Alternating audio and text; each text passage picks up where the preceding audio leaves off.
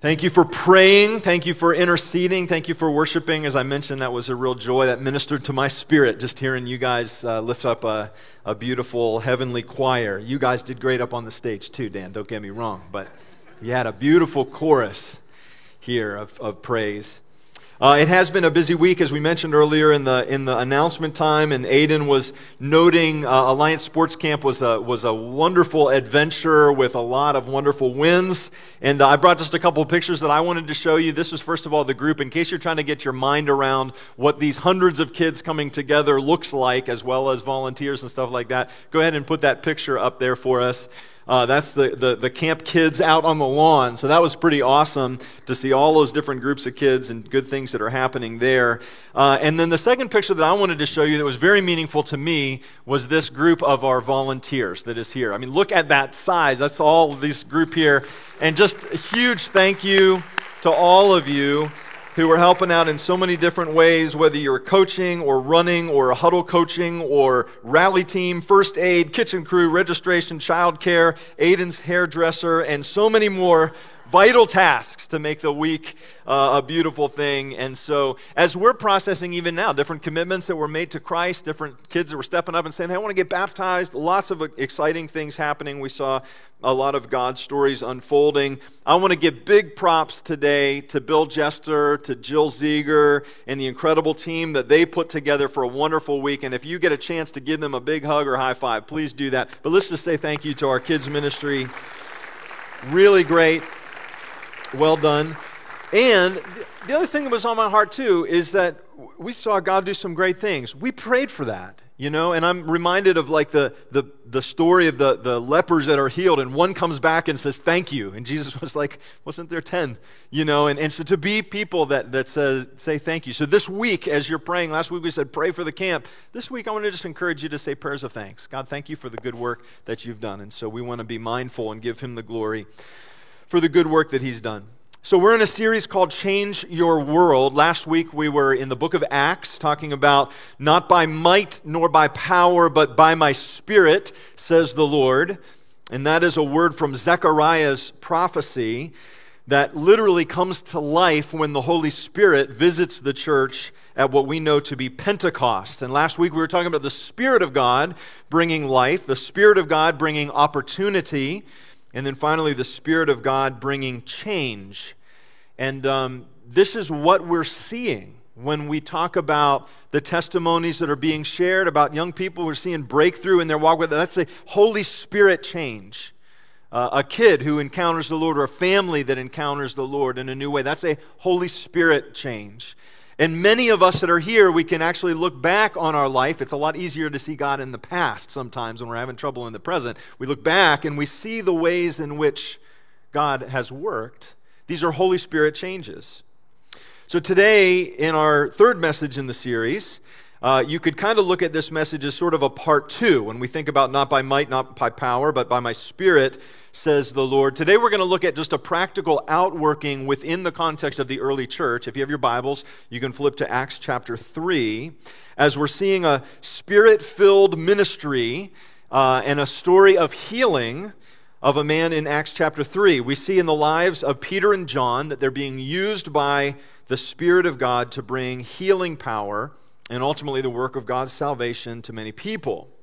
I do want to give you a little context for this. I think this is very important, and I think I'll use this as a little bit of a setup for where we're going to go next week. But just to give you a little bit of context, if you read in Acts chapter 2, there's kind of this famous passage that talks about what is happening in the early church. In fact, we refer to this a lot of times, and somebody gave me a gift of this verse written out in some sort of artistic ways that's actually in my office. So next time you're in my office, you can see this passage of Acts 2:42 to 47. I'm going to read that for us, but just to kind of give context of like what is God doing at this early part of the church. So it says this in Acts 2:42, they devoted themselves to the apostles' teaching and to the fellowship, to the breaking of bread and to prayer. Everyone was filled with awe at the many wonders and signs performed by the apostles. All the believers were together and had everything in common. So we see this very strong unity in the early church. They sold their property and possessions to give to anyone who had need. So strong spirit of generosity in the early church. Every day they continued to meet together in the temple courts. So strong sense of fellowship in the early church. They broke bread in their homes and they ate together with glad and sincere hearts, praising God and enjoying the favor of all the people. And the Lord added to their number daily those who were being saved. So we see this expansive work or ministry of the church. I want you just to take this quick snapshot, because next week what I'd actually like to do is unpack with you a portion here that is very, very infrequently talked about, which is verse 47, that they were enjoying the favor of all the people.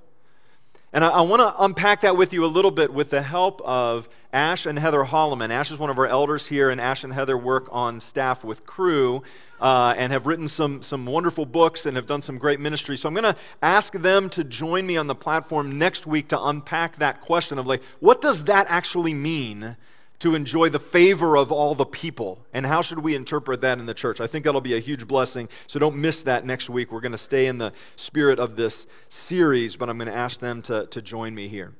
So that takes us to kind of a snapshot, gives us an idea of like what's happening in the church. And it's miraculous and it's rich and there's tons to learn even from that alone. But now we actually see a very practical outworking of the Holy Spirit bringing life, bringing opportunity, and bringing change through Peter and John as they're heading off to a prayer meeting. So Acts chapter 3, we'll read verses 1 to 10 today, if you could follow along with me.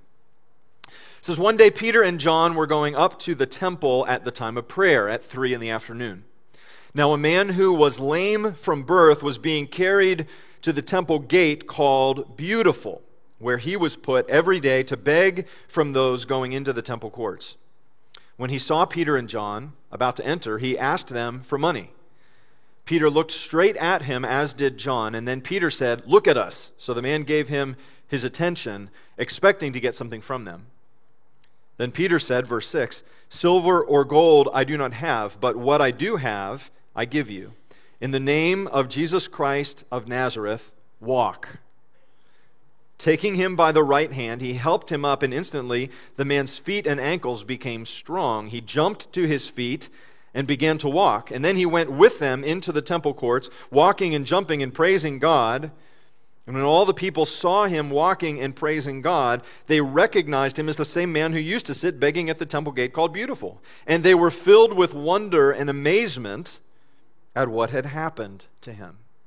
May God add blessing to the reading of his word this morning. Not by might, not by power, but by my Spirit, says the Lord. The Spirit brings life. And when we talk about the life of God, we're talking about the overflow of the ministry of Christ into the brokenness of our world or into the brokenness of our own lives. The Spirit brings life.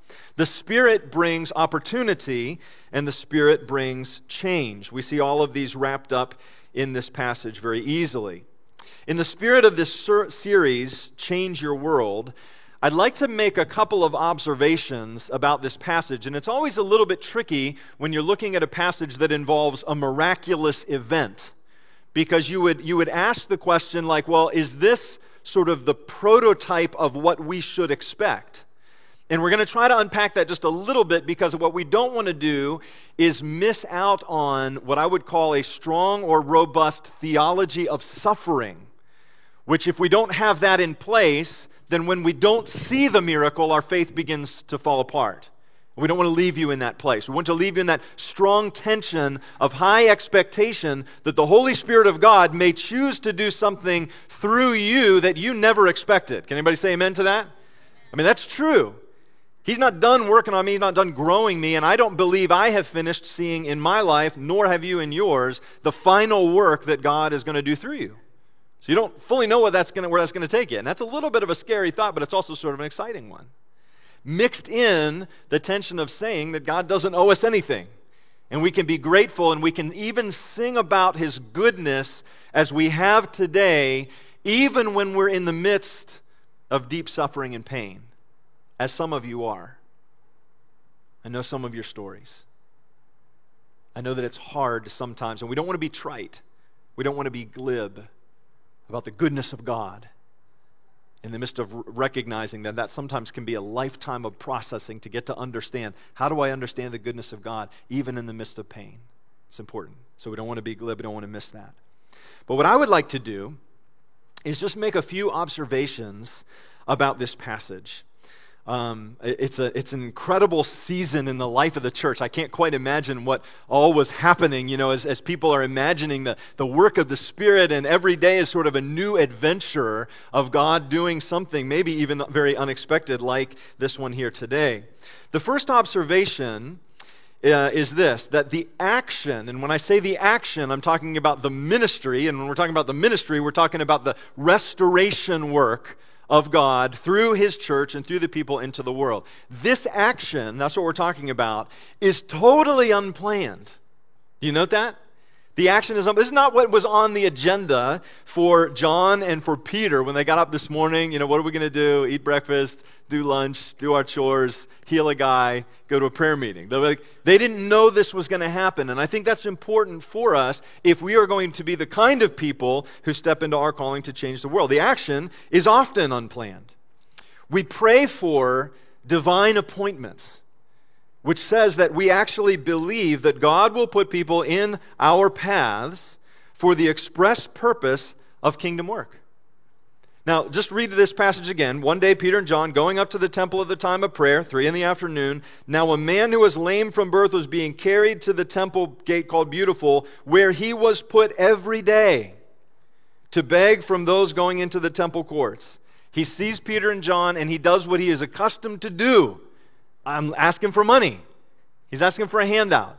Nothing wrong with that. He wasn't able to take care of himself. He's hoping that the generosity of other people might sustain him. Little did he know that God had a divine appointment for him that was way beyond anything that he was going to be asking for. So we pray for divine appointments. Sometimes it's big and grandiose, sometimes it's little, but we ask for divine appointments. And this is one of the challenges I want to leave you with today as you consider this passage. When's the last time that you simply asked God as you set your day and asked for the filling of the Holy Spirit, God, would you work in my life today? Maybe He's got a divine appointment for you that you're not fully aware of. When you look at the life of Jesus, one of my friends said it to me this way. He said, you notice that Jesus was always kind of like doing ministry on the way to ministry. Like he was always going somewhere, like I'm going to heal this person over here, but then wait a minute, somebody touched me. You remember the story? Like somebody touched me. I felt the power of God go out of me in a healing way. And this is when the healing of a woman who had this issue of blood for all of these years. But here he's doing ministry on the way to doing ministry. And you wonder, is this like all scheduled in his divine Rolodex, or was he simply aware? Here's the thing I love. I heard this quote about Christ. Jesus had a very busy schedule, but a very unhurried soul. And this makes me think a lot when I make this observation about this unplanned act of work or ministry or redemption that happens here. It makes me think about the church. Because we think we have an idea of what we're supposed to do. When we run a pretty tight ship, we start our services on time, we sometimes end our services on time. We put a lot of emphasis on the stuff that's going to happen here in this hour and a half, or whatever. I don't think there's anything wrong with that. It's good to be planned. It's good to have an idea of where you're going. And yet, how sad would it be if we limited the experience of God's work in this world through you to simply what we have planned in a service?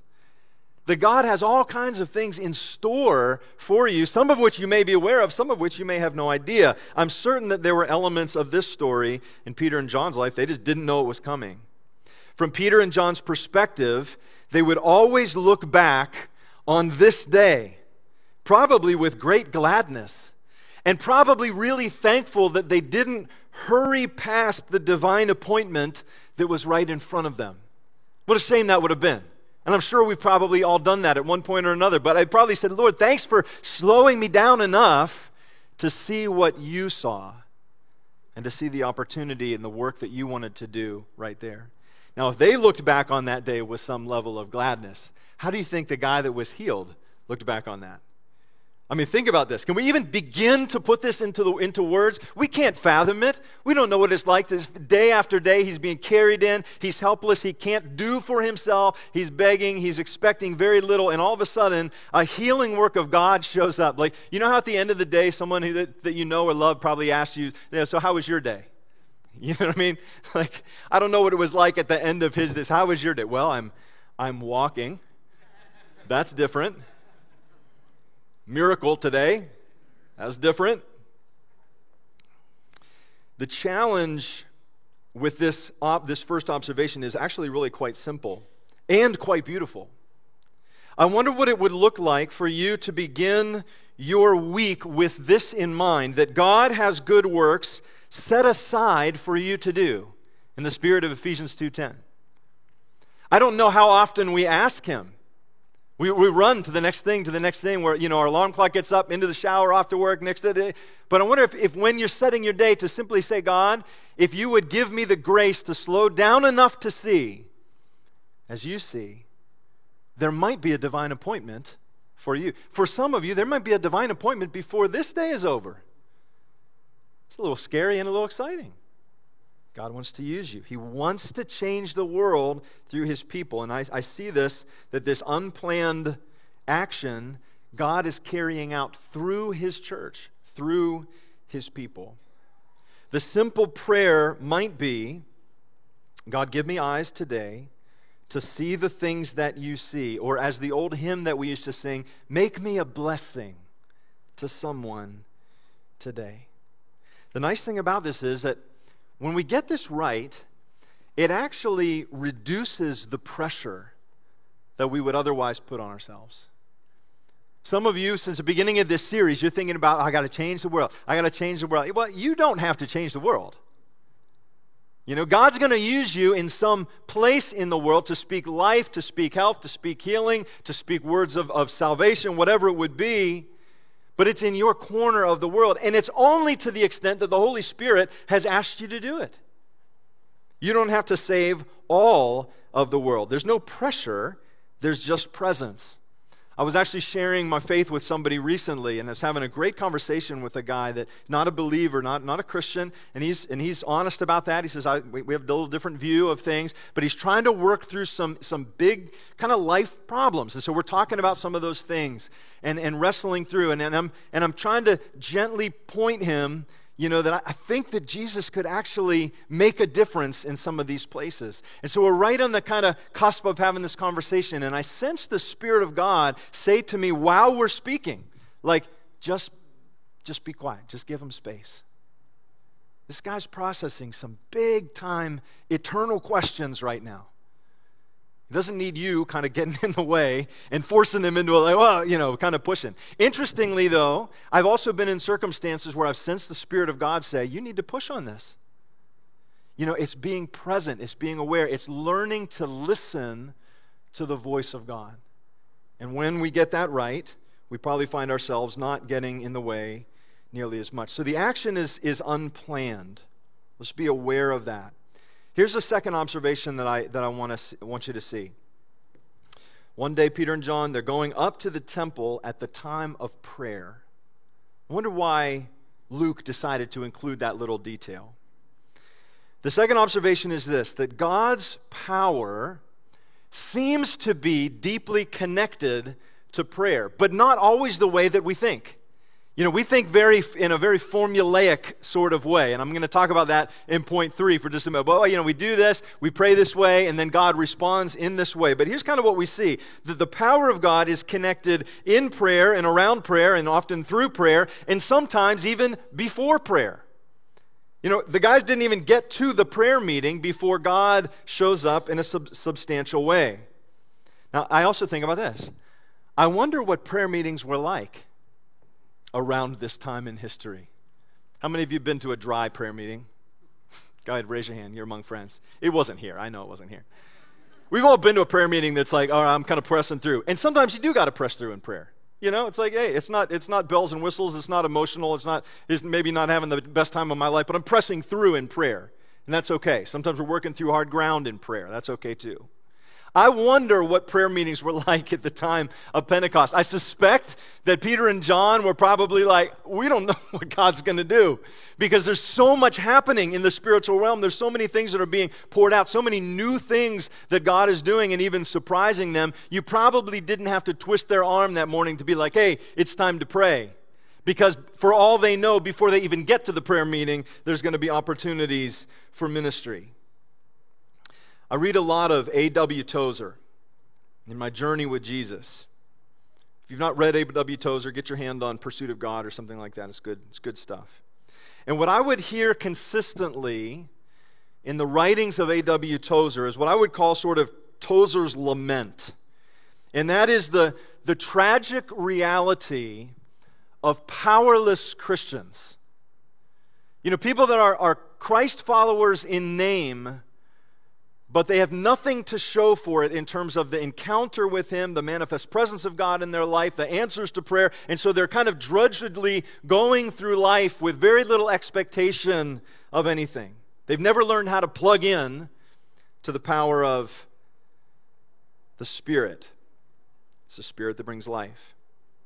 But here's the thing I like. Instead of whining about the flimsy condition of many who should be ready for some solid food but are still drinking milk, a little homage to Hebrews, Tozer takes a consistent posture of invitation, the pursuit of God, the knowledge of the holy, how to be filled with the Spirit. That's the title of one of his books. I mean, if that's not like, pretty direct. Recently, Amy and I have been reading. She read it first and said, you've got to read this book, The Fire of God's Presence. I'd recommend that if you're looking for a good Tozer book. And in that book, he talks about this. He's talking about the problem of powerless Christianity, and he uses a very simple illustration. He says, look at the power outlet on your wall and recognize that little power outlet can power toys and tools and appliances and all kinds of things, but they got to get plugged in. The current is there. The power is there. The current is available. The power is available. But our goal now is, how do we get connected? And I hear this sort of lament in this invitation, and my heart says, God, I want to keep pressing in. I'm still learning. I'm still growing. I'm still trying to understand how to hear the voice of God. I love that testimony we heard today. Because here we have young people saying, I'm trying to learn to hear the voice of God. You learn this over time. Right? How many of you learned to walk when you were a baby? You start to learn to walk? Some of us did that. How many of you had it down right away? You were terrible. You're stumbling all over the place. You're falling all over the place. You're making it took you time to learn. And I actually remember when I was a young adult and I was saying similar questions to what our sister was sharing up here today, and saying, how do I hear the voice of God? And going out in the field on a starlit night and saying, Lord, I don't know if you can hear this, what I'm saying. I'm not sure if I can hear what you're saying, but I got to learn how to do this. And sometimes silence is the hardest part. Because you ask the question, is God really there? Is He really hearing? And God does things in the silence. And God does things when He speaks. And we start to learn what it is to recognize His voice. So I'm thinking about like this just today, right? This service. Just take a snapshot of this service. We're talking about hearing the voice of God. We're singing songs about all hail King Jesus. And then you have this lunatic up here preaching to you about plugging into the power outlet of the Holy Spirit. I mean, we're either all really crazy, which might be true. Someone may, that's what I think about. You're all crazy. We're actually trying to learn what it is to walk out the calling that we were made for. You were made to be a vessel for the Holy Spirit to use. So when you're challenged with this kind of preaching or this kind of teaching, you look at a New Testament story like that, immediately we go into sort of theoretical mode. But if God does it this way, then maybe it means that. If He does it that way, maybe it means this. And we're trying to figure out God, which is why we said last week, we cannot shrink God down to the size of our own intellect, because He'll always stretch us beyond and push us a little farther. But if you're wrestling with it, I think that's actually a good thing. But where do we see the power of God? It's connected in prayer. So anyway, I got off track a little bit. A.W. Tozer, he's talking about all of these different things. And as I'm hearing this, it strikes me that my favorite A.W. Tozer quote that I've shared with you before, and I'll share with you again, suddenly makes sense when you come from this perspective. That the manifest presence of God is available to the believer. You shouldn't be living a powerless life. You may not dictate what God does and doesn't do, but you shouldn't be living a powerless life. And then I remember he says this, anything God has ever done, he can do now. Like, that's a position of faith. Anything God has ever done anywhere, he can do here. Anything God has ever done for anyone, he can do for you. And we've got to wrestle with whether or not we believe that is true. And I come to the place of saying, well, it might be that my limited experience does not mean that God is limited. He's just not done working in me yet. I don't know what he will fully do, and I don't know what he's going to fully do in you either. But you may have divine appointments before this day is over. Does that make sense? So the power of God is connected to prayer. James says that we have not because we ask not. Jesus says, ask, seek, and knock. To pray for hunger, to pray for the work of the Spirit in you, to pray for a softer heart to receive from him. And I have to think about this with a little bit of conviction. I probably spend a lot more time trying to figure God out than I do just simply asking. I wonder if your heart and your life is marked by a posture of saying, I'm asking God for more. I'm talking about the simplicity of actually doing it. You know what I'm saying? The simplicity of just actually doing it. God, I'm asking for more of you. That's something you can do if you're 15 years old, if you're 10 years old, if you're 90 years old. You can ask God for more. The power of God is connected to prayer. Don't neglect the source of your strength. And so here's the third observation I would make with this, and I referenced it a little bit before. The ministry is not formulaic. So Peter says, silver or gold I do not have, but what I do have I give you in the name of Jesus Christ. Walk. He takes him by the hand, he helps him up, and instantly the man's feet and ankles become strong. Where did Peter learn that? Was it from Jesus?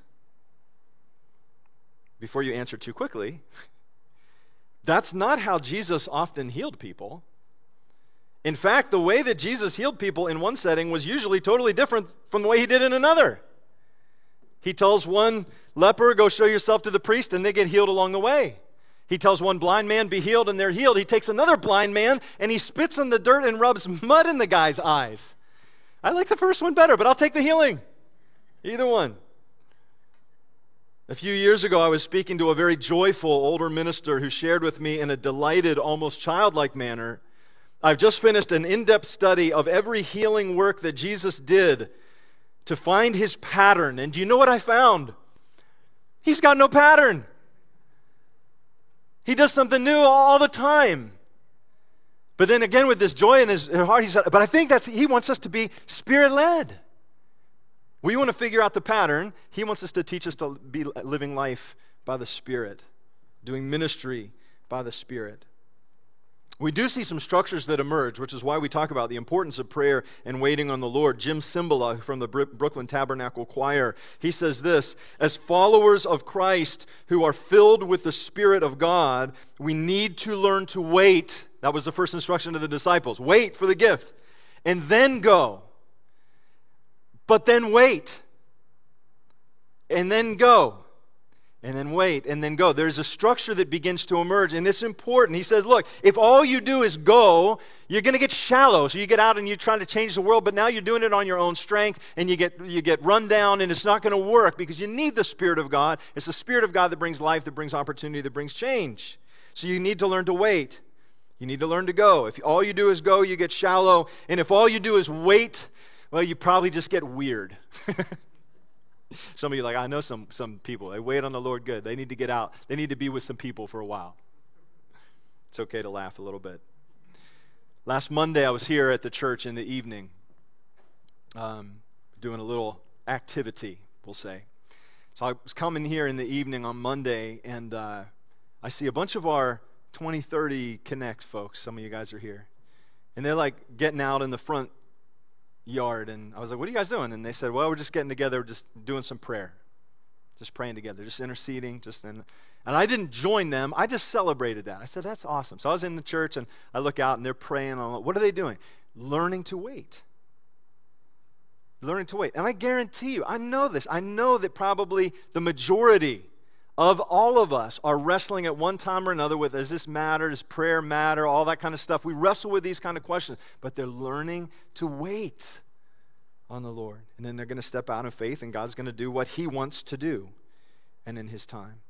It's amazing how Peter's confidence is in the power of God. He says, silver and gold I don't have, but what I do have I give to you in the name of Jesus Christ. Walk. Note that, Peter could have given him money. It wouldn't have been a bad thing. It might have fed him for a day and helped him out. I'm quite certain that this man was probably glad that God had something different for him than what he had asked for. God will use your generosity. Be generous people. Be giving. Look for ways in which you can bless. Just know that you can be materially well off and still be spiritually poor.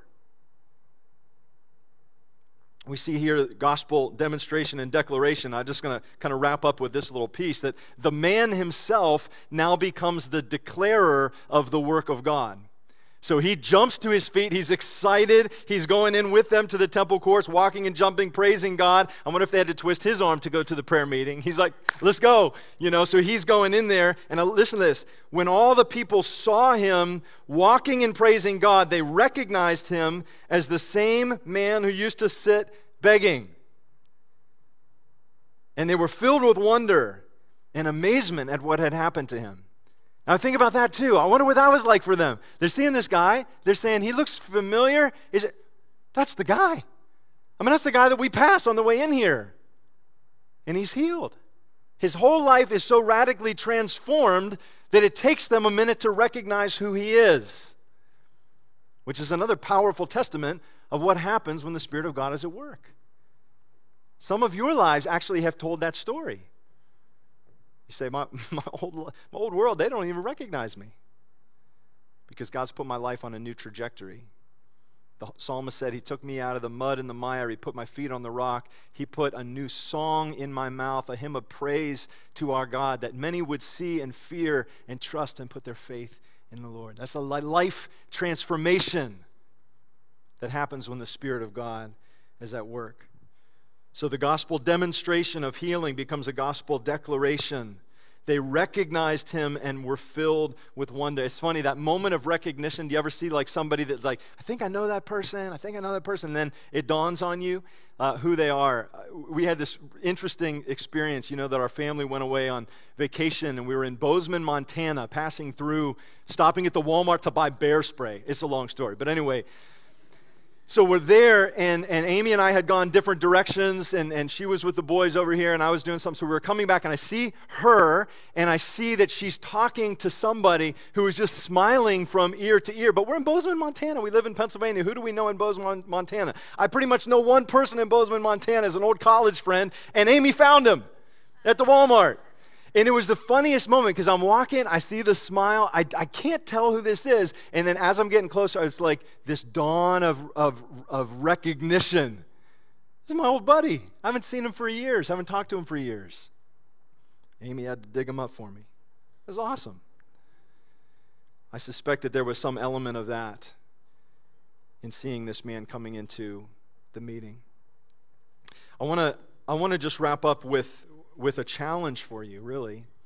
And worship team, you guys can come on up and lead us in one last song. But the challenge is actually very simple. That the changing of your world, one little step at a time, and the influence where God has placed you, we got to get our hearts and our minds around this. God, what would you call me to do?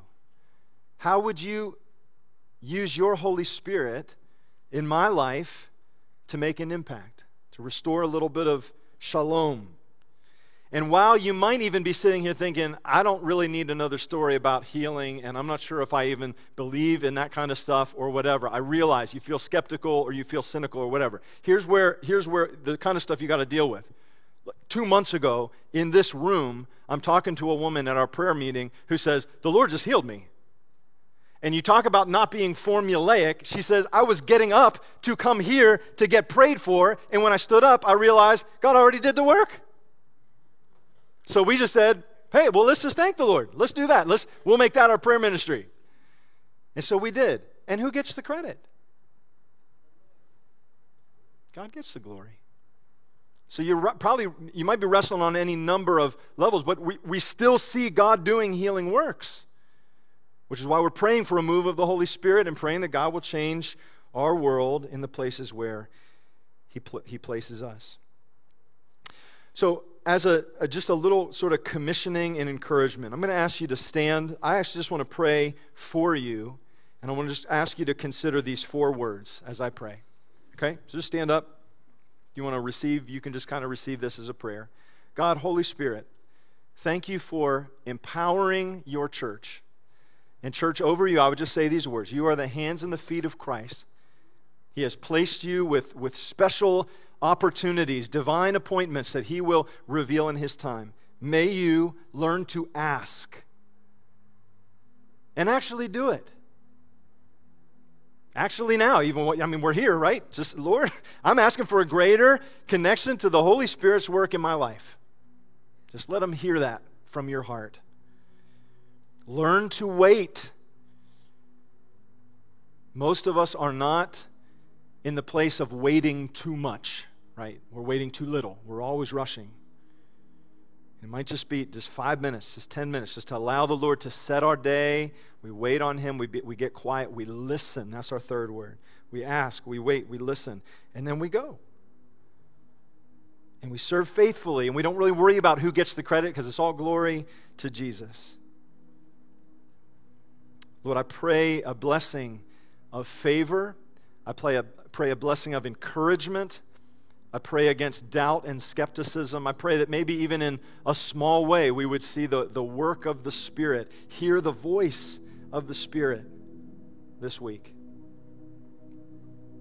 And Lord, I pray that you would get all the glory for the good work that you desire to do. We do not want to be lukewarm. And so I pray that you would help us with that. In Jesus' name we pray. Amen.